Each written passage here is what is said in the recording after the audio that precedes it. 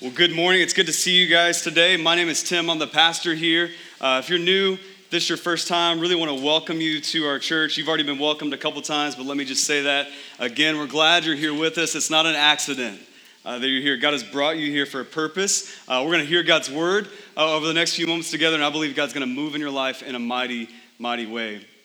If this is your first time, you picked a good Sunday to join us. One reason is we're having a barbecue after the service. And so right after the service, we're going to walk out here. There's plenty for everybody, and we're going to eat lunch together. I would encourage you, stay, connect with somebody, get to know somebody that you don't know at this moment. And part of the reason we're having a barbecue is because we have this group from Texas here. The great nation of Texas is here. And so you got to have barbecue, right? You got to host the Texas people. And I'm from Texas, so I said, okay, if we have to, we'll have barbecue after the service. And I want to tell you a little bit about why these guys are here. Maybe some of you are new and you're like, why do we keep mentioning Texas, Amarillo? Here's the brief story. We're a new church, a little over 2 years old. And about a year and a half ago, I think it was, I met a guy named David Nance in Amarillo, Texas, through some mutual connections. He heard about our church and a new church getting started in downtown Phoenix, and he just let me know. He said, hey, I want to pray for you guys and support that any way I can. And so he began to do that. Amarillo, Texas to Phoenix. Crazy how God works, but he did. And over the course of our relationship last fall, he called me up and said, hey, Tim, we bring a group of high school students from First Baptist Amarillo to somewhere over spring break, and we want to do that in Phoenix, and we want to serve with your church. Can we do that? Amen. And I said, amen. Exactly. I said, yes, bring it. Let's do that. And so over the last few months, I think we have a picture of these guys. They've been praying and planning for this week to come serve on mission with you. And so I don't know if you realize this. If you're a Christian in this room, Phoenix is a mission field. There's people that they prayed for to come to know Jesus this week. There's people that you can pray for every day of your life to come to know Jesus, to serve, to make disciples in this area. And so that's why they're here. And so there's going to be a lot of ways starting today with something as simple as handing out flyers, that you can come alongside these guys and serve them, declare and demonstrate the gospel of Jesus Christ in this area. And we just have a lot more reinforcements to do that this week, right? And so I hope you take advantage of that. I hope at the barbecue you stay, cancel your other plans, get to know some of these kids. Ask them, why would you give up your spring break at 16 years old? Instead of going to the beach, come to Phoenix, Arizona. Ask them, see what they say, get into conversations, encourage these guys and serve with them. You're going to hear more about ways to do that throughout the week. And so we are going to get into the sermon this morning. We're in week 5 of our series in Nehemiah. I encourage you, grab a Bible. There should be one near you. If you didn't bring one, a black one that's right around you, grab that one. You'll go through about a quarter of the Old Testament, get through the Kings, Chronicles, Samuels, all that. Then you'll see Ezra and Nehemiah. That's where we're going to be. Chapter 6 is where we are today. And I want to catch you up. I'd encourage you to listen to the podcast, go on the website. We've been through a lot, even just in a few weeks. But I'll catch you up just briefly now. So here's what's happening as we come to chapter 6.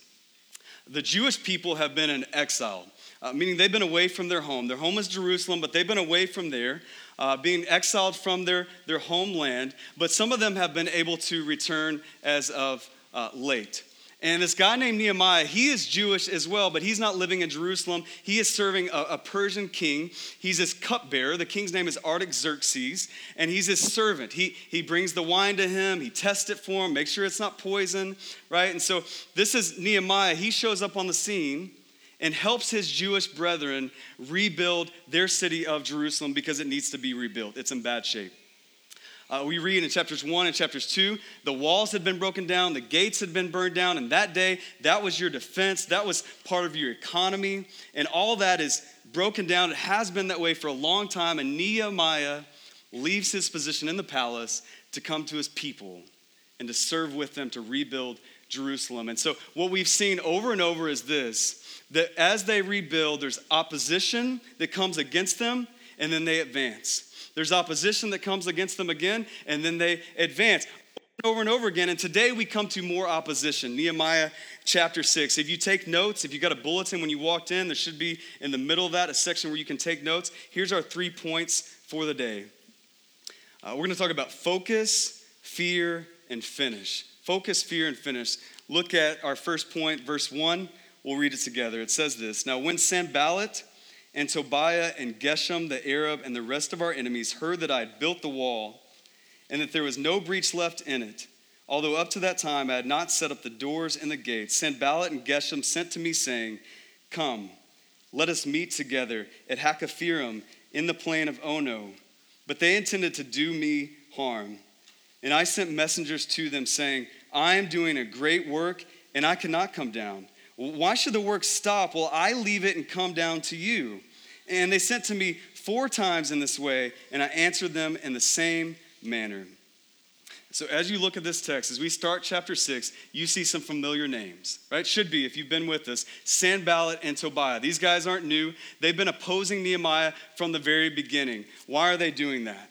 We know just a little bit from the text, a little bit from historical context, that Sanballat was a governor in the land of Samaria, about 30 miles north of where Jerusalem is, where Nehemiah is. And until this point, you got to remember, Jerusalem has been a little bit vacant, has been broken down. The people have been gone. And so people in a nearby place have been able to take advantage of that. They've been able to get more influence, more power. Sanballat and Tobiah, guys like this, they've been able to increase in their power and influence as they feed on the poor in Jerusalem, as they feed on this hardship that the Jews are going through. And so Nehemiah shows up. He's rebuilding things. The people are coming together. We've seen that. And Sanballat and Tobiah get fearful. Like, maybe they're going to mess with our power. Maybe they're going to mess up our game. We got to do something. And so over and over and over again, they try to stop and disrupt the building of the wall. And that's where we are again. Except what we see is in verse 1, look at the verse. They're almost done. They just need to set up the doors and the gates. So this is the final stretch run. They have persevered despite all this opposition. They're almost done. And so Sanballat and Tobiah and Geshem, and it says the rest of their enemies. Remember, haters always travel in packs, right? They got more people since the first time. They got more enemies to come against them. They're going to pull out all the stops. They're going to say, they're almost done with this. We got to try everything, and that's chapter 6. That's what happens in the rest of our passage today. And the first goal as we look at it is to distract Nehemiah. Verse 2, they try to arrange a meeting with him. Now, maybe you're thinking, first glance, that doesn't seem that bad, right? I mean, it's just a meeting. I mean, why wouldn't just Nehemiah just go and meet with him? Well, you got to realize 2 things. One, he's got a history with these guys, right? Nehemiah has seen clearly over and over these guys, he knows them by name, show up over and over again. He knows what they're trying to do. They've opposed him. They've threatened violence on his people. They've stirred up division and doubt amidst his people. So Nehemiah has a history with these guys. He knows what they're up to. The second thing, again, part of the context is they want to meet at the plain of Ono. This would have been about a day's journey from Jerusalem. And so if you think about it, in that day, it was a big deal to take a day journey someplace. Then he gets there. Most likely, he's going to have a day meeting with these guys. And then he has to take another day to travel back. And so if you just do the math, that's 3 days lost. They're almost through with this project. And they're asking him, hey, go to town for 3 days. Meet with us. It's all going to be okay. And then we read verse 2. He thinks they might do harm to him. And so maybe it's longer than 3 days. Maybe he doesn't even make it back at all. And so how does Nehemiah respond? He denies the request. He says, I'm doing a great work. Why would I leave it to come to you? It's a good answer, right? Nehemiah knows his priority from the beginning. This is what God has called me to do. This is what I'm sacrificing for. These are the people that he's in charge of me to build together for this project. I'm not going to leave that and go to you. That's not my priority. That's not my focus. Nehemiah is focused, and he needs to be, because it says 4 times Nehemiah is charged with, hey, come meet with us. They don't take no for an answer, right? And so Nehemiah is just over and over, he's giving them the stiff arm, right? He's saying, no, I got places to be. I got better things to do. This is a great work. That's not the great work. And maybe he was tempted to do that, but he stays focused. And listen, all of us in this room have priorities, God-given priorities. They're different than Nehemiah's. Your God-given priorities, you look at the New Testament, is to make disciples of all nations. It's to love your neighbor. is to serve your friends, is to love your spouse. That's your call. That's your priority. That's your great work. It's not to rebuild the wall. It's to rebuild people. And that's your priority. And listen, some of you this morning, you need to work on your stiff arm. Right? I mean, you got some people coming after you and saying, hey, let's meet over here. Let's do this over here. You don't need to worry about that right now. Let's go over here. That right now, some of you have some sin coming after you.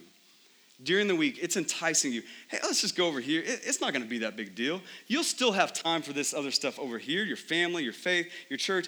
They won't even know. Just come, let's meet over here. Listen, high school students, you guys are being pulled in every way possible right now. You have people saying, hey, just come over here. Don't go on that mission trip on spring break. There's so many other things we could do. Or why would you go to church? I mean, isn't that just a crutch? You have so many opposing voices in your life pulling you all sorts of direction. Listen, work on your stiff arm, right? Work on pushing those people, those voices, those sins out of your way. Say, no, I've got a greater priority. I'm going to reprioritize all of my life around God, not around you. And listen, it may seem urgent, but it's not. Those sins may seem, I got to do this. I mean, this is going to bring me pleasure. It's not. You have a greater priority, a God-given priority, a great work that God has called you to. How can you stay focused? That's what Nehemiah does, is he stays focused. And he needs to stay focused because the hits keep on coming. Look at verse 5 with me. Verse 5, it says, in the same way he sent Balak for the 5th time, so he comes back again, can't get enough. He sends his servant to me with an open letter in his hand. Verse 6, in it was written, it is reported among the nations, and Geshem also says it, that you and the Jews intend to rebel. That is why you are building the wall. And according to these reports, you wish to become their king. And you have also set up prophets to proclaim concerning you in Jerusalem, there is a king in Judah. And now the king will hear of these reports. So now come and let us take counsel together. Then Nehemiah responds. He sends saying, no such things as you say have been done, for you are inventing them out of your mind. And so as you look at this, what Sanballat is doing is he's trying another strategy. Hey, 4 times. Hey, come meet with me. Hey, we just want to talk. We just want to hang out. That doesn't work. Nehemiah is laser sharp focused. And so he goes a 5th time and he makes accusations. And as we look at it, we learn their accusations just by a simple thing that it says he sends an open letter. Verse 5. That in these days, every time you would send a letter, you would put a seal on it.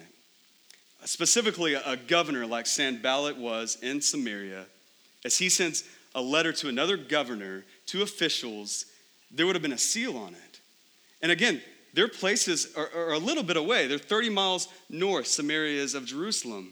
And so you send an open letter without a seal on it, that's exchanging multiple hands in multiple places, multiple opportunities, invitations really for people to read this letter. So as we look at this, these aren't private criticisms. These are public accusations that Sanballat is making. So it's a really big deal. He says, you intend to rebel. He says, you're a traitor. You wish to be king. You're spreading rumors that you are going to be king.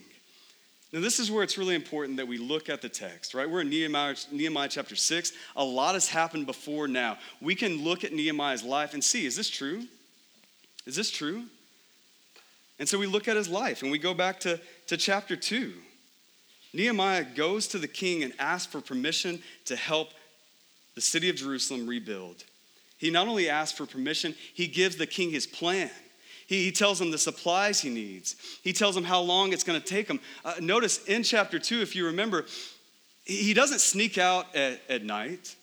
He doesn't gather the king's army for a revolt. He doesn't go behind the king's back. No, he goes directly to the king and he asks him for permission. He gives him his plan. So Nehemiah is not rebelling against authority. He respects authority.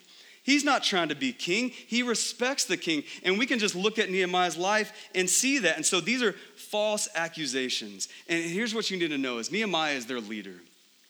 Nehemiah has come alongside these people. He's feared God. He's pointed them to God. He said, God has called us to do this. Let's band together to do this. And so what's going to happen if people take him out?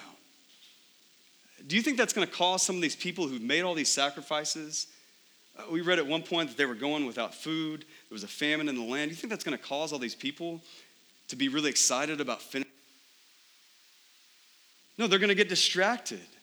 They're going to feel weakened. And so Nehemiah knows this as they bring these false accusations that if they discredit him, they can disrupt the work.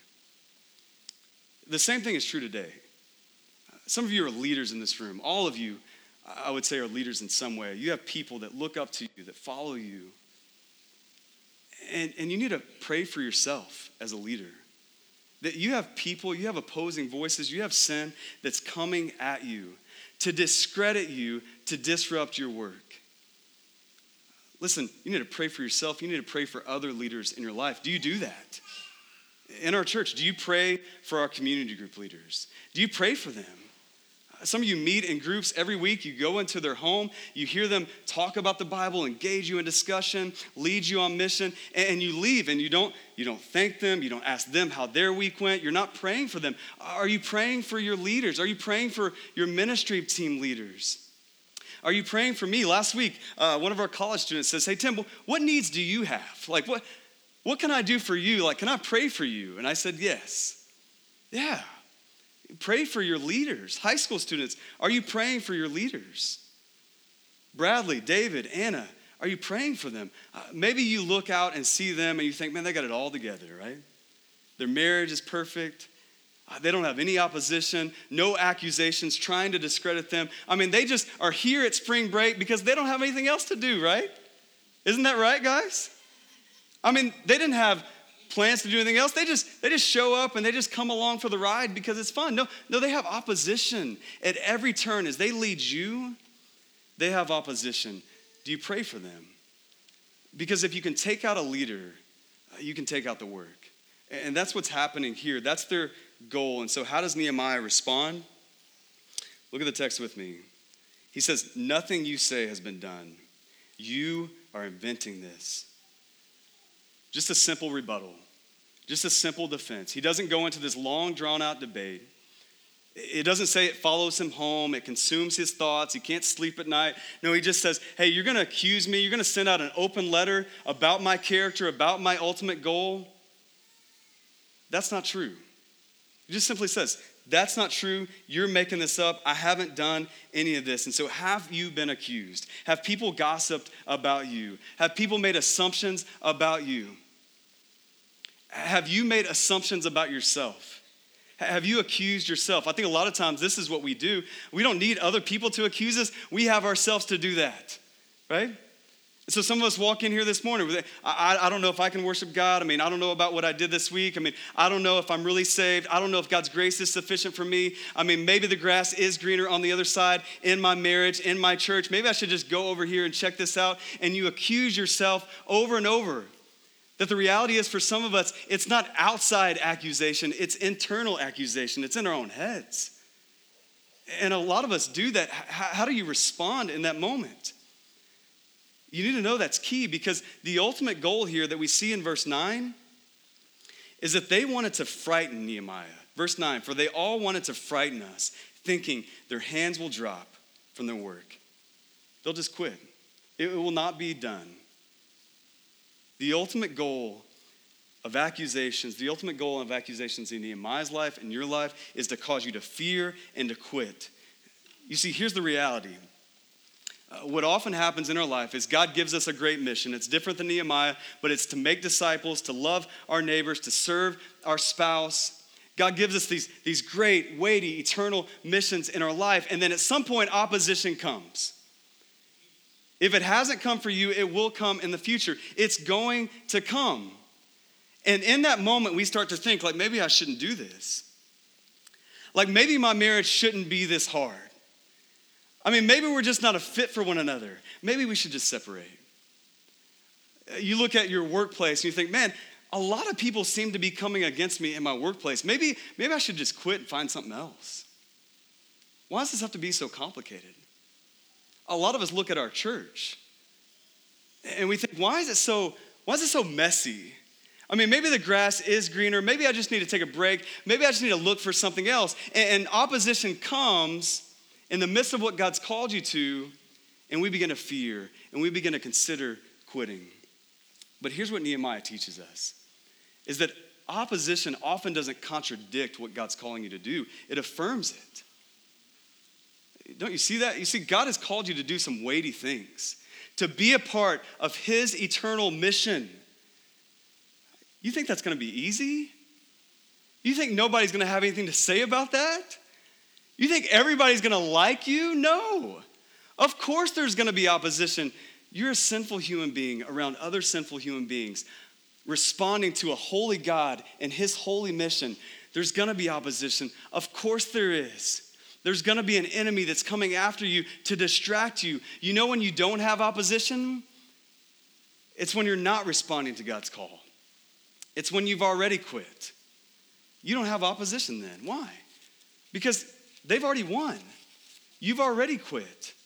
There's no need to bring opposition against you.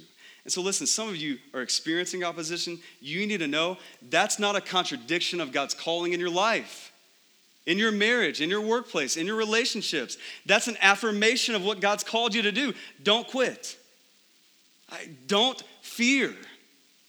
The most repeated command in the Bible, do not fear. Why? Because God knew we would need to hear that over and over and over again.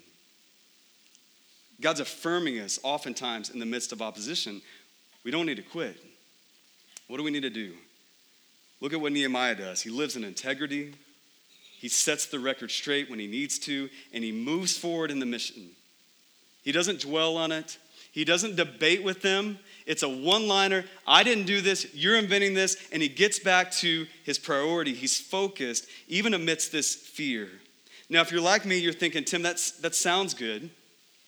But that's easier said than done, right? I was thinking about that in my life. That's easier said than done. And I was looking at my life, and I thought about my son, who's 4 years old, who just started playing t-ball. And it's amazing. It's like herding cats, right? And so yesterday, we were out for the t-ball game, and you try to give kids instructions, and they just always can't compute it. They're 4 years old, right? And they're trying to hit a ball with a bat. It's dangerous, actually. And so we're out there yesterday, and almost every game so far, this is what happens. When kids get up to the bat, and it's my son as well, kids get up to bat, and the coach says, hey, spread your legs out a little bit. Because they walk up, and they're just kind of like this, like swaying side to side, trying to hit butterflies. And the coach is like, hey, spread your legs out a little bit. But that's easier said than done for a 4-year-old. And so oftentimes for kids, and my son included, he's either like this with his feet together, or he's like this with his feet apart, right? Well, I don't know if you've ever played t-ball. You can't swing like that, right? And so I'm close by, and what I do every game so far is I walk up to Ashwin, my 4-year-old son, and I get right behind him. This is during the game. I'm that dad. And I get right behind him, and I'm like, Ashwin, move your feet shoulder width apart. And he's like, what? I'm like, don't worry about it. And I just move his feet for him, and I literally pick up his feet, and I put them in the place that they need to go. Why? So he can stand, and so he can swing, right? That's exactly what happens in Nehemiah. Look at the next part with me. It says that Nehemiah prays into verse 9. He prays, he says, but now, O God, strengthen my hands. You see, is this easier said than done? Yeah, it is. And it's definitely difficult to do if we just have some principles, but not if we have the person of God himself. We've said that over and over in the series of Nehemiah. The goal is not to learn some principles. The goal is to get the person of God himself, right? And so Nehemiah is experiencing this opposition. He says, oh God, he stops. Oh God, strengthen my hands. I need to refocus on what you've called me to do. And so God comes and he situates his feet. He puts them exactly where they need to go. So his hands can be strengthened so he can do the work God has called him to do. He refocuses him. Easier said than done, absolutely. But listen, you don't have to do it by yourself. Nehemiah didn't do it by himself. He's not some superhero in the Old Testament, right? We've already looked at that. He's not a priest. He's not a general. He has no training for this. He's a cupbearer to the king. He's a servant to the king. Listen, I don't know what training you have. I don't know how much Bible you know. I don't know how long you've been in the church. Listen, it doesn't matter. God can strengthen your hands. God can situate your feet so you can stand and be refocused on what he's called you to do. Even amidst opposition, even when it feels like everybody's coming against you, every sin looks so enticing, every voice is so loud, God can strengthen your hands to refocus you. He can settle your feet. That's the beauty of the Christian life. Listen, you are not in this alone. Do you know that? Has anybody ever said that to you? Or have you just gotten some principles? Do you just go to church, you hear some things I should do, some things I shouldn't do, and you think, well, I guess I'll try again because that didn't go well last week? Or do you get the person of God himself? Is he strengthening your hands? Are you asking him to do that amidst opposition? Are you praying to God in the midst of that, saying, God, I can't do this. Strengthen my hands, settle my feet, put me back to work. That's what Nehemiah does. That's what we need to do. That the way Nehemiah was able to live like this is the same way you and I are able to live like this. The strength of God, not your strength. Thank God, right? Amen? Not your strength, not my strength, not our strength collectively as a church. It's the mighty hand of God. We have that in our series title graphic. This big hand is putting these bricks down to build. Somebody asked me the first week of the series, like, whose hand is that? It's kind of creepy. That's the hand of God, right? That all of this happens in Nehemiah. All of this happens in your life by the mighty hand of God. And we need that. Nehemiah needs that because it keeps coming. Look at verse 10 with me.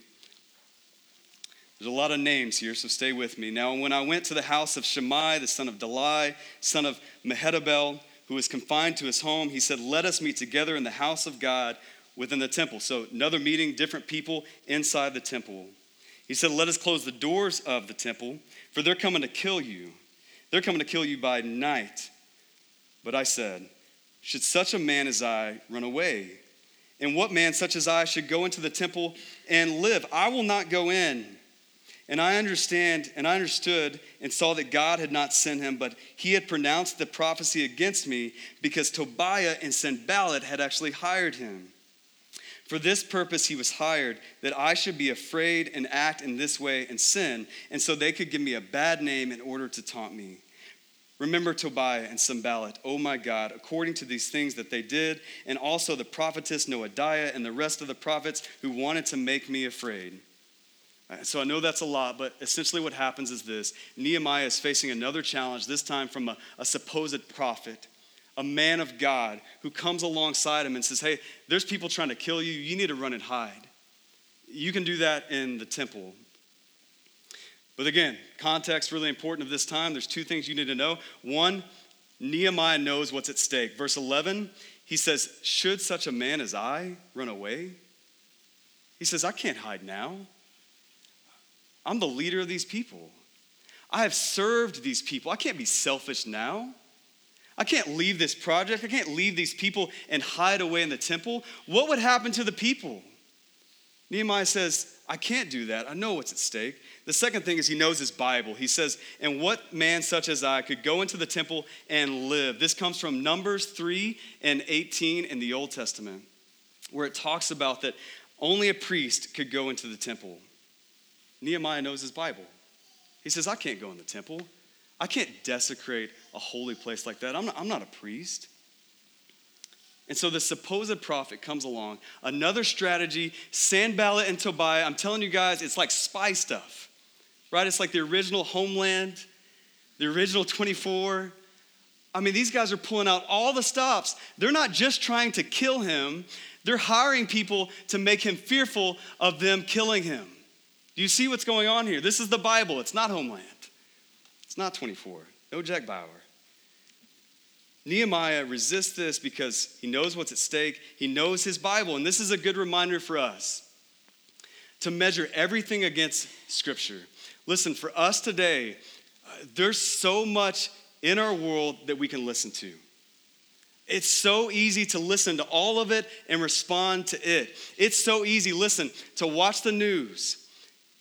Even conservative news, right? Listen to the radio, even Christian radio.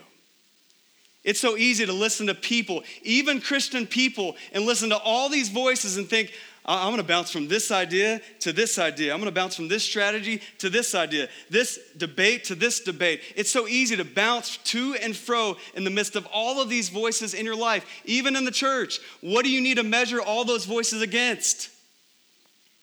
God's word, the Bible. Listen, it's not trendy to read the Bible. Can we just be honest about that? It's not trending on Facebook, right? It's not trendy, it's not popular to read the Bible. Listen, even in the church, that I see so many guys, I'm guilty myself, we got a stack of books for our sermon prep, and oftentimes I'm like, where's the Bible? Right? We got all the commentaries, we got all the blogs, we got all the magazines. Where's the Bible?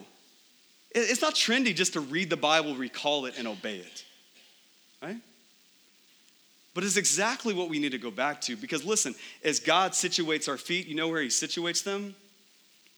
In his words, in his voice, above all other voices. That listen, no matter what your political affiliation is, no matter what blogs you love to keep up with, no matter what hot button theological topic you like to debate, ultimately what we come back to, what we measure all that against is God's word. That biblical faithfulness in the church for you as a believer, that it requires you to listen to God's voice over and above everybody else's voice. That's what we measure everything else against. Nehemiah does that. We need to do that in our lives, because ultimately the goal is fear. Verse 13 and 14, he says that I should be afraid. They wanted to make me afraid. They keep coming at him. If they can get him to fear, maybe he'll quit. If Satan, if sin, if other people can get you to be afraid, and listen, you're not rooted in God's word, you're just listening to some people, some radio, some news, some blogs, and you're not rooted in God's word, you're gonna get moved off track, right? You're gonna get pushed off track. You're not gonna be able to refocus. You need to stand firm in God's word, and then he's gonna strengthen your hands to do the work. That's the pattern we see in Nehemiah's life. That's the pattern we need to see in our life. So that, here's the goal, so that we can finish. Look at verse 15. It says this, so the wall was finished on the 25th day of the month Elul in 52 days. And when all our enemies heard of it, all the nations around us were afraid and fell greatly in their own esteem, for they perceived that this work had been accomplished with the help of our God. Moreover, in those days, the nobles of Judah sent many letters to Tobiah, and Tobiah's letters came to them. For many in Judah were bound by oath to him, because he was the son-in-law of Shekinah, the son of Era, and his son Jehohanan, bear with me, and the daughter of Meshullam, the son of Berechiah, as his wife. Everybody take a breath. And verse 19, also they spoke of his good deeds in my presence and reported my words to him, and Tobiah sent letters to make me afraid. And so just quickly, what's happening in this chapter is there's still fear. The chapter ends that way. Tobiah is still exchanging letters, this enemy of Nehemiah and his people. He's still exchanging letters. He's still trying to promote fear amongst his people. We've said it a few times in this series as well. This isn't a fairy tale, so it doesn't have a fairy tale ending. But that's amazing, because neither is life and neither does life, right? So we can relate. The fear keeps coming, the opposition keeps coming, but they finish amidst the fear. And what I love about Nehemiah is he's brief. He says this, he says, so the wall is finished. It's kind of anticlimactic, isn't it? All the opposition, all the doubt, all the sacrifice, 52 days of this, and the wall was finished. Nehemiah needs a party planning committee, right? Doesn't Nehemiah know that what gets celebrated gets repeated, right? He doesn't do any of that. He doesn't hold a parade. He doesn't ding, ding, ding. He doesn't have a toast, right? He doesn't do any of that. He just says simply, the wall was finished. Notice, Nehemiah is focused from beginning to end.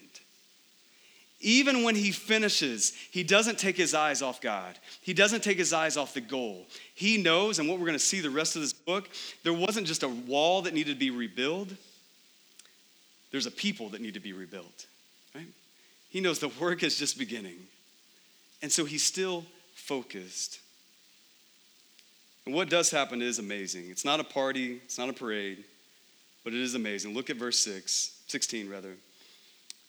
It says this, all of their enemies are afraid. Why? It says it, for they perceive that this work had been accomplished with the help of our God. So get this as we close. What happens over the course of this whole book so far, everything that we've seen, especially in chapter 6, is opposition, opposition. The goal is fear, the goal is quit, right? That's their goal the whole time. But what happens? The opposite happens. The reverse happens, right? They don't quit, they finish. And therefore, God causes all of these nations surrounding Nehemiah, surrounding Jerusalem, to fear him. They don't fear Nehemiah, they don't fear his people. They fear God. Why? Because he finishes. You see, here's what I think we do sometimes with faithfulness, is we downplay it. You even hear it in our intonation when we talk about it. If a guy's really faithful, we say things like, well, he's a solid dude. He's a really faithful guy, don't we? What are we saying there? He's boring, right? No passion, but he's faithful. He shows up, right? And sometimes we confuse faithfulness. And we think, faithfulness is over here. Passion is over here. They don't ever converge. They don't ever meet. You need to know that's a misconception. We see it in the life of Nehemiah. Is Nehemiah passionate about this? Is it important to him? You bet it is. So he's faithful about it. Listen, they go together. They're not contradicting. Passion and faithfulness go together. And so here's what that means. In the mundane, in the small things, in the things, you're just being faithful. You're just showing up with your wife in the church. In those small things that seem little, in the faithfulness that seems boring, God is working a passion in and through you that's going to cause other people around you to see you and see what you're doing, see you plugging in cables, see you putting out signs, see you up on the worship team singing out to God, see you serving your spouse, your neighbors during the week, seeing you do all of that. And people are going to look at you and say, man, that guy's faithful. Who is his God? Maybe we should take a look at God. That's what happens in this passage. Listen, don't downplay faithfulness. God works out your passion through faithfulness. They go together. We need to be reminded of that as a church, don't we? I mean, a lot of you guys do little things. You think, does anybody notice? Does anybody care? You do little sacrifices for your family, for your neighbors, for your coworkers. And you think, well, nobody probably notices this. I mean, when I ask you guys to share these things, you say, well, I haven't done anything. And I ask, well, tell me more about that. And you start telling me ways you serve, ways you love, ways you pray. And I think, you need to write a blog, right? You need to get on stage and share that. That's huge. It's faithfulness. It's passion. Don't be confused. They finish the wall. People proclaim, man, who is this God? Maybe we should fear him. That can happen in our lives. How does it happen? 2 questions I want to give you as we close. Just like for Nehemiah, so many things could get him off track. It's the same for us. 2 questions. 1, what is distracting you from finishing? What sin is that? What fear is that? What opposing voice is that? What people in your life do you need to give the stiff arm to? They're distracting you from God's priority in your life. What is that for you? Look at your life. What is that for you? What distracts you from God's calling in your life? The second question, how can God strengthen your hands? How can God refocus you, situate your feet, refocus you on what you're called to do? We want to give you opportunities to do that. That's why these guys are here from Texas, is so that we can refocus on God's mission in the city of Phoenix, what he wants us to do, to love Jesus, to live like him, and to lead others to him. That's our call as a church. Will you be a part of that? Listen, you're always going to have opposition. That's not going anywhere. But at some point, you need to take your eyes off the opposition and you need to fix them on God because he'll strengthen your hands. Let's pray. Father in heaven, I thank you for this morning. I thank you for this opportunity to be strengthened in your work. I thank you for these men and women who are here today amidst opposition, maybe even opposition this morning, getting out of bed, sickness, sin, strife, that said, don't come, just do something else. But they made it here. And God, I pray that they would continue to make it. They would continue to finish and be faithful in the midst of opposition. that they wouldn't go to fear, that they wouldn't go to quitting. God, we would recognize we are in a battle. There is an enemy coming after us when we're doing what we've been called to do. So it wouldn't throw us off. It wouldn't contradict God's calling. It would affirm it, even in this moment as we respond, as we continue to worship. God, I pray that you would do this, do that for these men and women, that you would do that for this church as we worship you, as we fix our eyes on you. In the name of Jesus, we pray that. Amen.